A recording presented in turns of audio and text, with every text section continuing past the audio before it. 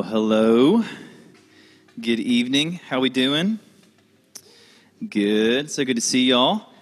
Micah was destroying that drum during that first song, and it was awesome. I just want to say that. So, man. Well, I hope you guys are having a great week. You guys enjoy that pizza? It's pretty good for Aldi. I will confess it was not from the fanciest of places, but Aldi does pretty good on that pizza. So, well, yeah, hope you guys are doing well. I want to say hi to our Zoom people as well. I'm glad to have you guys with us tonight. I love you guys wave to them. That just makes my evening each time. But yeah, well, hey, if you got a Bible, you can go and open to Ecclesiastes chapter 8, and we'll get there in a second. But Ecclesiastes chapter 8, if you have to use a table of contents, there ain't no shame in that, okay? So it's in the E's. I'm kidding. That's not how the Bible's organized. All right. So, but while you're turning there, we are, like Noah mentioned in his prayer, doing a series right now we're calling True False, looking at lies about God that sound like the truth. Last week, we talked about the lie that God just wants me to be happy. We unpack that, how that can be really a two-sided lie, but one that ultimately puts our meaning and purpose in our happiness in life, when really God wants us to find our happiness ultimately in His holiness, right? That was kind of the big idea of last week. This week we're continuing it, talking about the second lie. I'm kind of excited about this one. The lie that you only live once. YOLO, which I have to point out David Seal. He is rocking the YOLO shirt tonight. David, show off your YOLO shirt. He was prepared. I love it. So he was ready. We're talking about the lie of you only live once. Next week will be a fun one too. We're going Oprah next week. We're going to talk about how you need to live your truth. Will be lie number 3 for next week, but we'll get there next week with Oprah stuff. All right. So, but this week we're talking about you only live once. So to start out this talk, it's only appropriate to tell you a YOLO story that I have in my life. Right. So, so here's the deal. So a couple of years ago, I went with a friend of mine, actually David Turner's son. If y'all know David, who leads a group here on Sundays, his son said that we should go, me and a few friends, on a kayaking trip one weekend about this time in the year. It might have been on Labor Day a few years ago. So we go, and we end up going to the Coosa River. Anybody live near the Coosa, know the Coosa? Yeah, okay, so I almost died in the Coosa. This is the story about that. All right, so we go to the Coosa, which he thought was 45 minutes away from here. It's like 4 hours away from here. But we eventually get there, we get kayaking. He told us, hey man, this can be a really chill day. Like the Coosa is a very calm river. We'll just, go and coast and take our time. So we brought like open kayaks, like lake kayaks, like not the enclosed ones, like very open, not like completely sit on top, but essentially like that. So we get those, we start kayaking, we're having a great time, and suddenly we begin to see like in the distance, like this gathering of people like on this rock in the middle of the river, and we're like, that's weird. And then we begin to get closer, we start to hear like this kind of deal. I'm like, that sounds like rapids. There's no rapids on the Coosa, right? That's what Harrison said. Turns out we were very wrong. That there are definitely rapids on the Coosa, and we hit them. And we were not prepared in multiple ways. Number one, we had open kayaks, which are not great for going through rapids. Number two, I forgot to mention, we didn't have enough life jackets. So none of us were wearing life jackets. I think we had 4 of us and 3 life jackets, and we just said, don't worry about it. We'll be fine. So we get to the rapids, and I have no life jacket at this point, and 2 of the guys get to the rapid. They just like submarine. Like they immediately just go underwater. They have to bail. One guy gets turned around backwards. He goes down it somehow backwards and stays in it. I get caught in it sideways, and my kayak starts filling with water. I'm like, this is not good. So I have to bail, and the kayak somehow like doesn't sink. It gets torpedoed down the river way away from me, and I'm stuck in a rapid, no life jacket, like scrambling for my life, like getting pulled under the water. I really had like the kind of like your life flashes before your eyes. That's like happening to me. I'm like, this is not the way, Lord, that I want to go. Like I don't want to stand before you and be like, God, like, yeah, I died because I didn't wear a life jacket kayaking. Like this is, if I'm going to die, like let it be something more cool than this. This is a dumb thing. So, but I somehow make it out because I'm here today, right? I'm not dead, and get out. And to make it worse, my kayak's gone, and so I'm looking around. I'm exhausted. I can't really swim very far because I'm really worn out. And there's like a for real kayaker beside me, and he was prepared. He has like nose plugs. He's got like the skirt, not like a dress, but like the little thing that kind of keeps the water out. He's ready. So I go over and like, hey, dude, can I like hold on for a second? I'm like really worn out. He's like, yeah. So I hold on.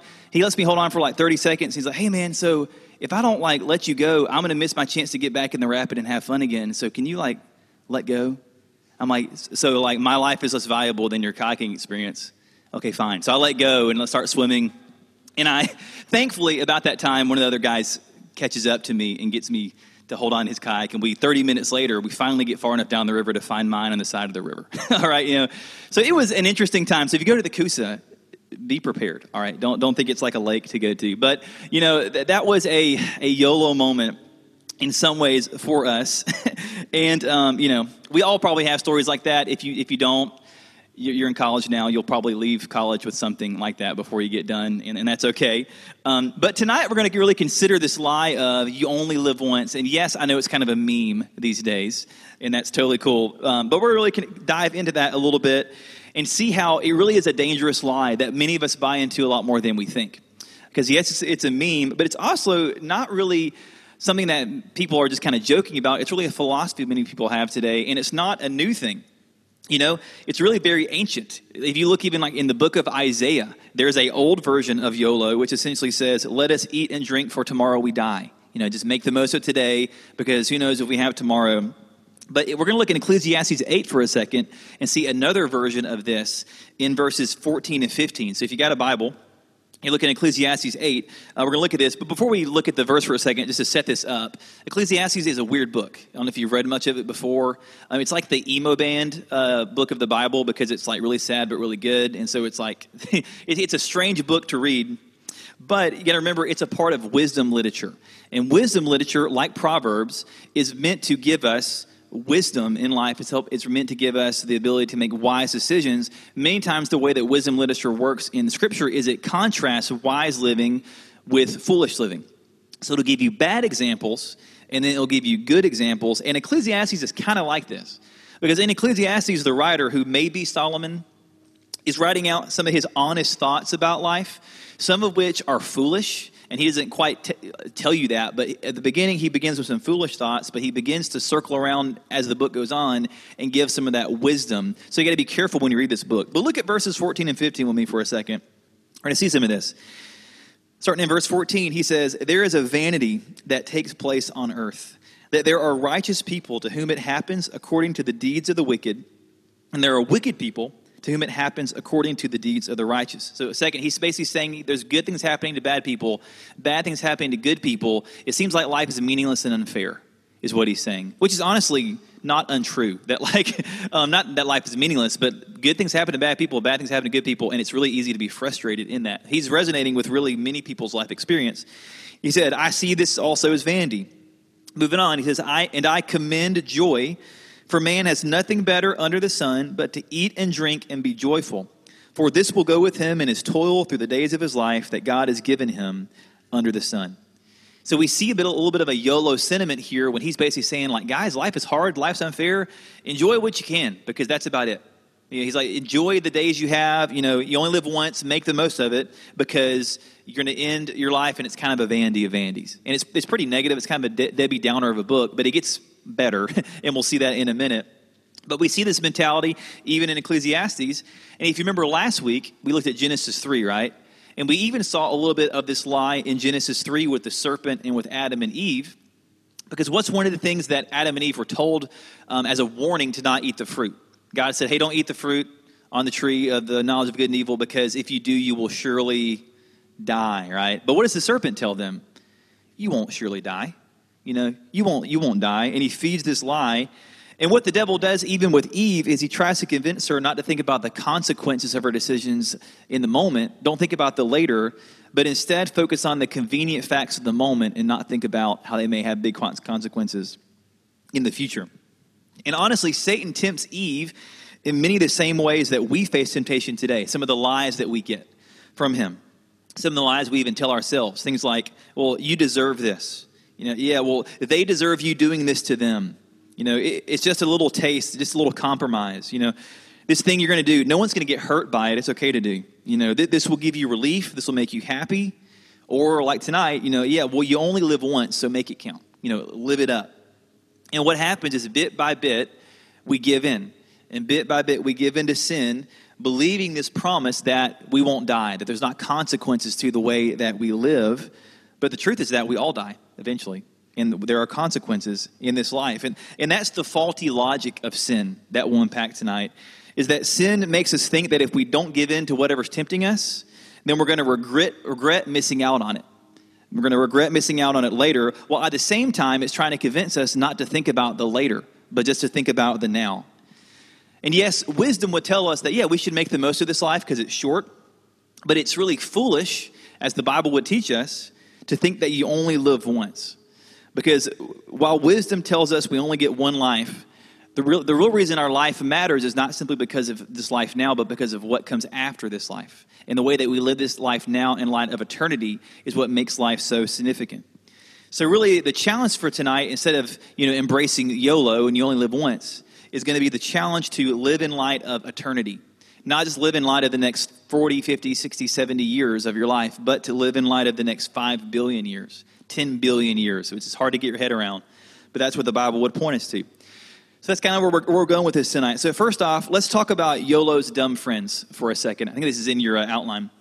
Because, the YOLO philosophy has a few friends that are just as dumb, one being no regrets, which is always fun when it's a no regrets tattoo on someone's arm, But no regrets is not really very, very helpful either because, some people use it as a motivation for spending time wisely. But very rarely do you hear people use that phrase to do wise things. Usually it's to do stupid things many times, like kayak without a life jacket.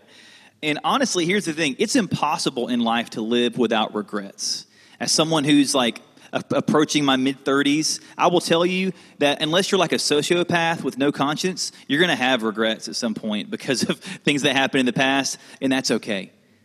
That's part of living life. That's part of growing. As a Christian, that's part of mourning and grieving your own sin. You're going to have regrets. That's how we grow.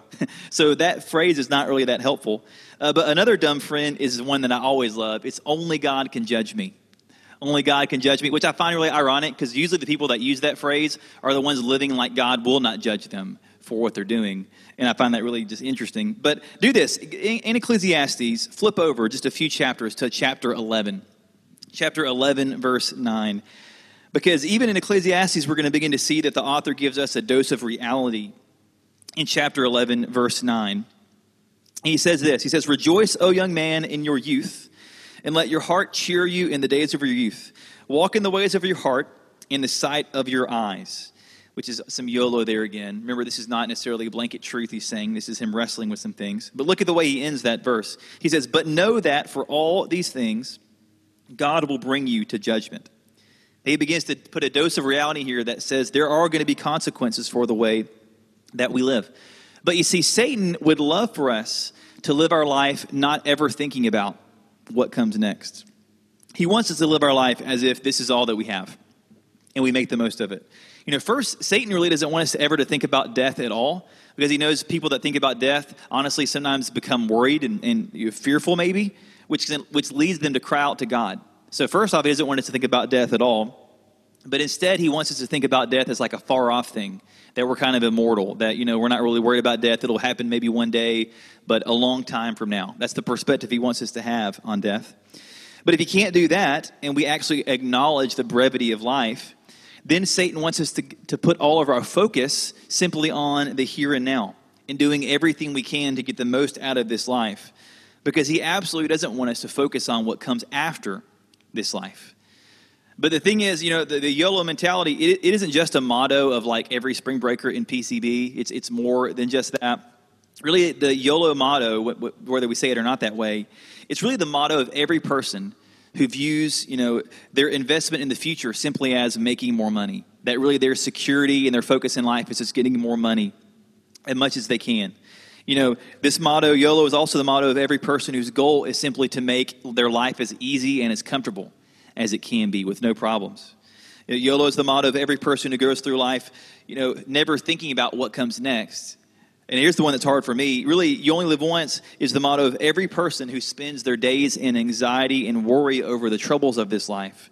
Because even in that moment, we're subconsciously saying that this life is all there is, so I really got to worry about it, making it as best as it can be, because that's it. Even our anxieties and our worries, my anxieties and worries are a way for us to embrace, even unknowingly, this motto of you only live once, make the most of it, this life is all there is. And that hits hard for me. But continue. Consider Matthew 10:28, where Jesus tells us this. I think it's on the screen. He says, "Do not fear those who kill the body, but cannot kill the soul. Rather, fear him who can destroy both soul and body in hell. And what Jesus is saying there is that honestly, dying ultimately is not the worst thing that can happen to anybody. But really, dying after you die is the worst thing that can happen to you. But Satan wants to keep you in any way from actually thinking about that. But the truth is that we all are going to die one day, and we're all going to stand before God and give an account of our lives. Romans 14:10 tells us that we will all stand before the judgment seat of God. Revelation 20 describes a time in the future where every person is going to stand before the throne of God, and it says the book of life will be opened, whatever that means. You know, many people think the book of life symbolizes like the list of every person who put their faith in Jesus. But regardless of symbolism, you know, it says that if your name is not found in that book, if you have not put your faith in Jesus and responded to the gospel, that you'll be thrown into what it says is a lake of fire and an eternal punishment in hell. And that's a scary thing, and I'm not trying to scare anybody, but the fact of the matter is that we don't talk about this enough, and we don't think about it enough, I think, a lot of times in life. I know in my own personal life. But we got to remember that in this life, this is the only chance we have to respond to the gospel of Jesus. And that our response to that gospel will decide where we spend eternity, where we spend billions of years. So let's not let Satan lead us to put all of our focus on this life and then forget how we live this life now is going to radically impact where we spend eternity, all right? Because ultimately, it's probably not very bad for us sometimes to think about dying. I think it can actually be a healthy thing if done well, as long as it leads us to live in the right way. I want to point out that for just a minute. So we'll talk about living in light of eternity for a second. Because I know that sounds morbid to talk about thinking about death, but I think really an awareness of death can sober us up to live well in light of eternity. And I think about my own life. And for me, the times that, you know, I've been the times I've been the most spiritually focused, the times I've been most intentional in my life have been the times when I was thinking about death in some way more. Like, I'll give you an example. So when I graduated from college, I had a civil engineering degree. So I went and served with an engineering nonprofit, Christian nonprofit called Engineering Ministries International, EMI. And if you're an engineer in the room and you ever want to use your degree for missions in some way, talk to me. I'd love to get you connected with EMI. But they have offices all over the world, and they serve the global poor in developing countries by helping different churches and ministries design orphanages and schools and even hospitals, things like that. So part of my job was I worked in East Africa, in Uganda, and I helped design an orphanage. I did like the boring stuff. I did the stormwater drainage and the sewer drainage, stuff you don't see, but that's really important. That's what the stuff I did. It wasn't the cool architecture stuff. But that was my job. So I was an engineering intern there in Uganda. But in the time I was preparing, it was right after I graduated. I graduated in May of 2009. I'm really old. And I was going in August. And so I was in this in-between phase. And it kind of hit me during the summer that I was like, you know what, like, I'm going to Africa, and Africa's like a dangerous place, I hear. I could like die there. You know, like should I be concerned about that? You know, like, and I begin to have this like kind of anxiety about like, I really could like die in Uganda. And it seems silly to me now because I'm like, yeah, I mean, it's just as dangerous to go drive in the street in Tuscaloosa probably as it is, you know, to go to Africa really statistically. But, you know, like, so the reality of me dying there is probably no more real than here. But in the moment, it felt very pressing to me. And it really began to like kind of bear in my soul, like, okay, like if this is it, like if I leave to go to Africa in August and never see like my friends and family again, like how well have I lived my life? And that sounds very intense, but that's what I was thinking.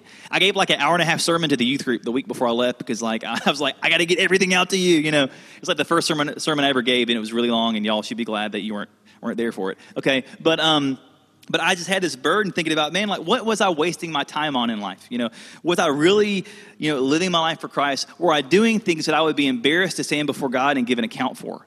You know, and I just had this kind of overwhelming sense of I want to make my life count in the right ways. And I knew that when I stood before the Lord, I'd be secure in Christ, but I wanted to be able to give a good account of the time he gave me. And it led me to reevaluate some stuff. It really was a huge season of spiritual growth in my life.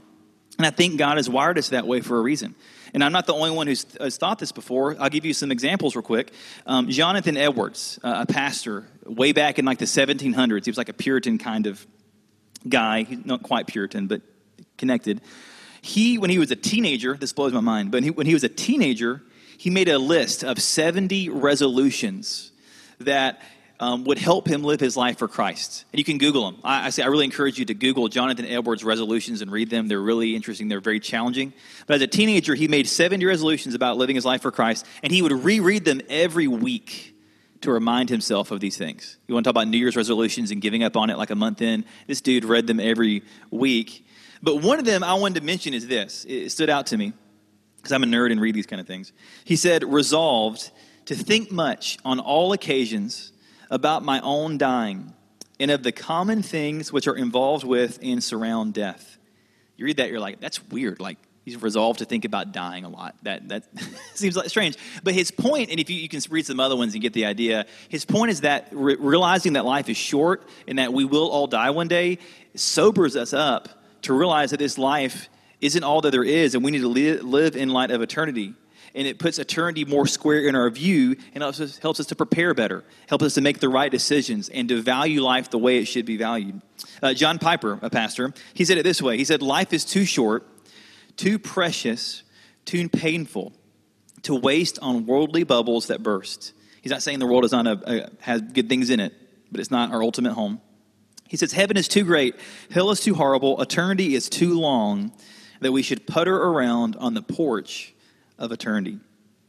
And I love that, putter around the porch. That's a good pastor alliteration there. But it's got me thinking that's really what Satan wants us to do. He wants us to putter around on the porch of eternity.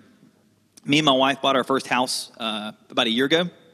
We looked at a bunch of houses, did the whole shopping process and everything. It's kind of exhausting. But I'll tell you one thing.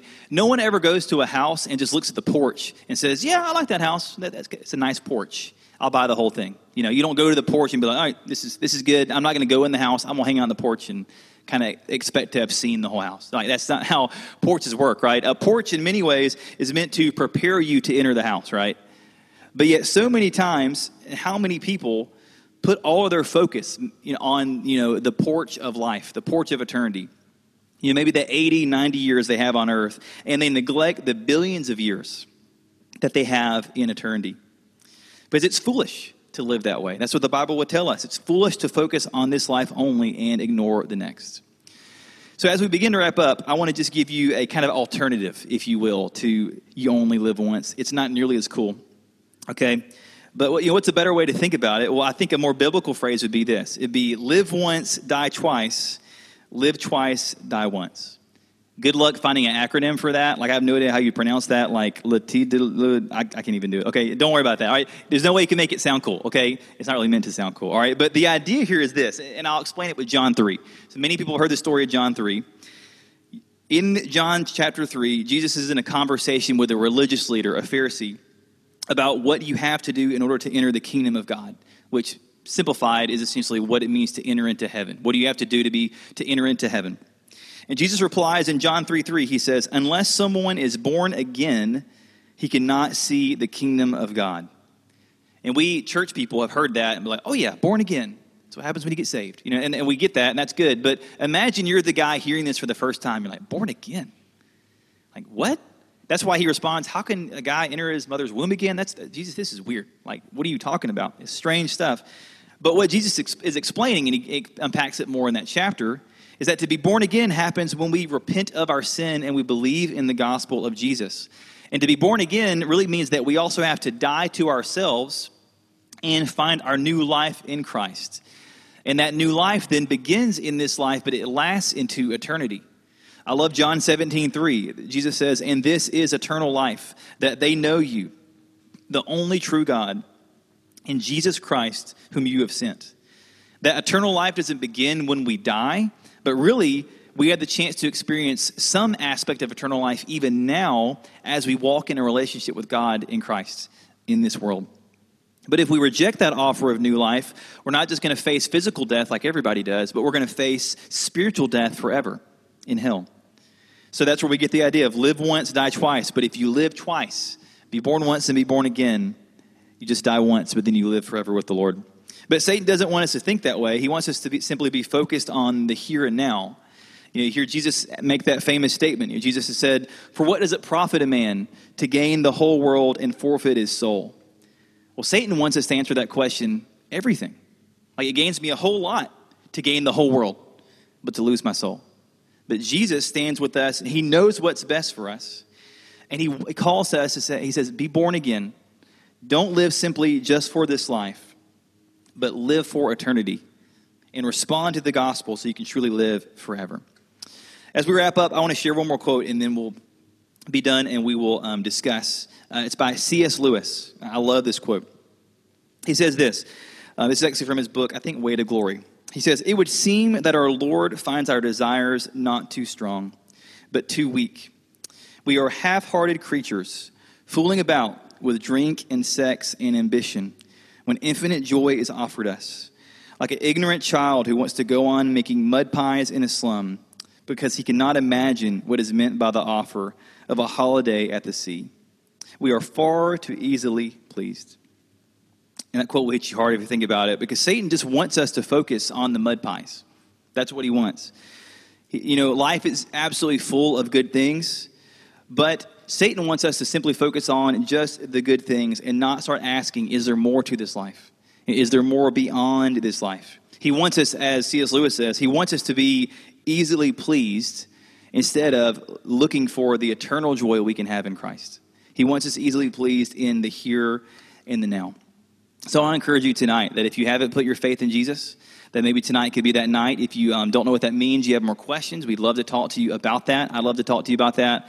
No doubt there's someone at your table, probably multiple people at your table that would love to talk to you more about that. But don't let tonight pass by without asking some of these hard questions, because we never know when it might be too late. I think even the COVID issue has made it even more obvious in our day and age that life is way more short than we can imagine. I know I have not personal friends, but friends of friends who have passed away from this. And really in culture, death has been put in our face a lot more, and it scares us. And it kind of should. But let's not let it scare us to simply saying this life is all there is, so let's live it up. But let's instead let it propel us into asking the question, how am I living in light of eternity? Have I responded to the gospel? And if I'm a Christian, am I living in light of the next billion years and not simply the next 70, 80, 90 years? All right. So I want to pray for us real quick, and then we'll give you guys about 15 minutes to discuss at your table, and then we'll wrap up for tonight. Okay? Let's pray. Father, we love you. Lord, we thank you for the truths that you show us in your word. Lord, we know that your word doesn't always just give us what we probably would want to hear, but it gives us what we need to hear. And it reminds us of the truth of life, which is the fact that life is temporary, that we all will die, and that we will stand before you one day and give an account of our lives. And I remember being a college student. I remember how death just seemed like such a far and distant thing, and you kind of feel immortal in the season. And Lord, I know that this is maybe not the most cheery and positive message for us tonight, but it's a sobering thing that we need to hear, because it's when we think of the brevity of life and we think of what comes after that, it leads us to live wisely in the here and now. It leads us to live wisely for eternity. So I pray for these students that you would impact their hearts tonight. Maybe for the first time ever, would they maybe grapple with the reality of the fact that they will die, and that one day they'll stand before you and give an account of their life, and maybe they ask the hard question of what will they say? What account will they have to give? And Lord, we know that for those in Christ, we will stand before you, and that we will not have to make a case for us to be good enough to be accepted by you, because the case has already been finished by what Christ has done for us. But no Christian should want to stand before the Lord and not be able to give at least some kind of good account about what you did with what they did with the life you've given them, Father. Or we want to be good stewards of the life you've given us. So give us wisdom, Lord, give us just insight in how this looks even in daily life. I pray for any person in this room who's not put their faith in Jesus. I pray that you would begin just to press into their heart and soul, and just maybe make them ask some hard questions about really what they're living for and really what may come after this life. Lord, I pray that your Holy Spirit would open up hearts and draw people to yourself for your glory. Lord, I ask that you would guide the discussion tonight. We pray in Christ's name. Amen.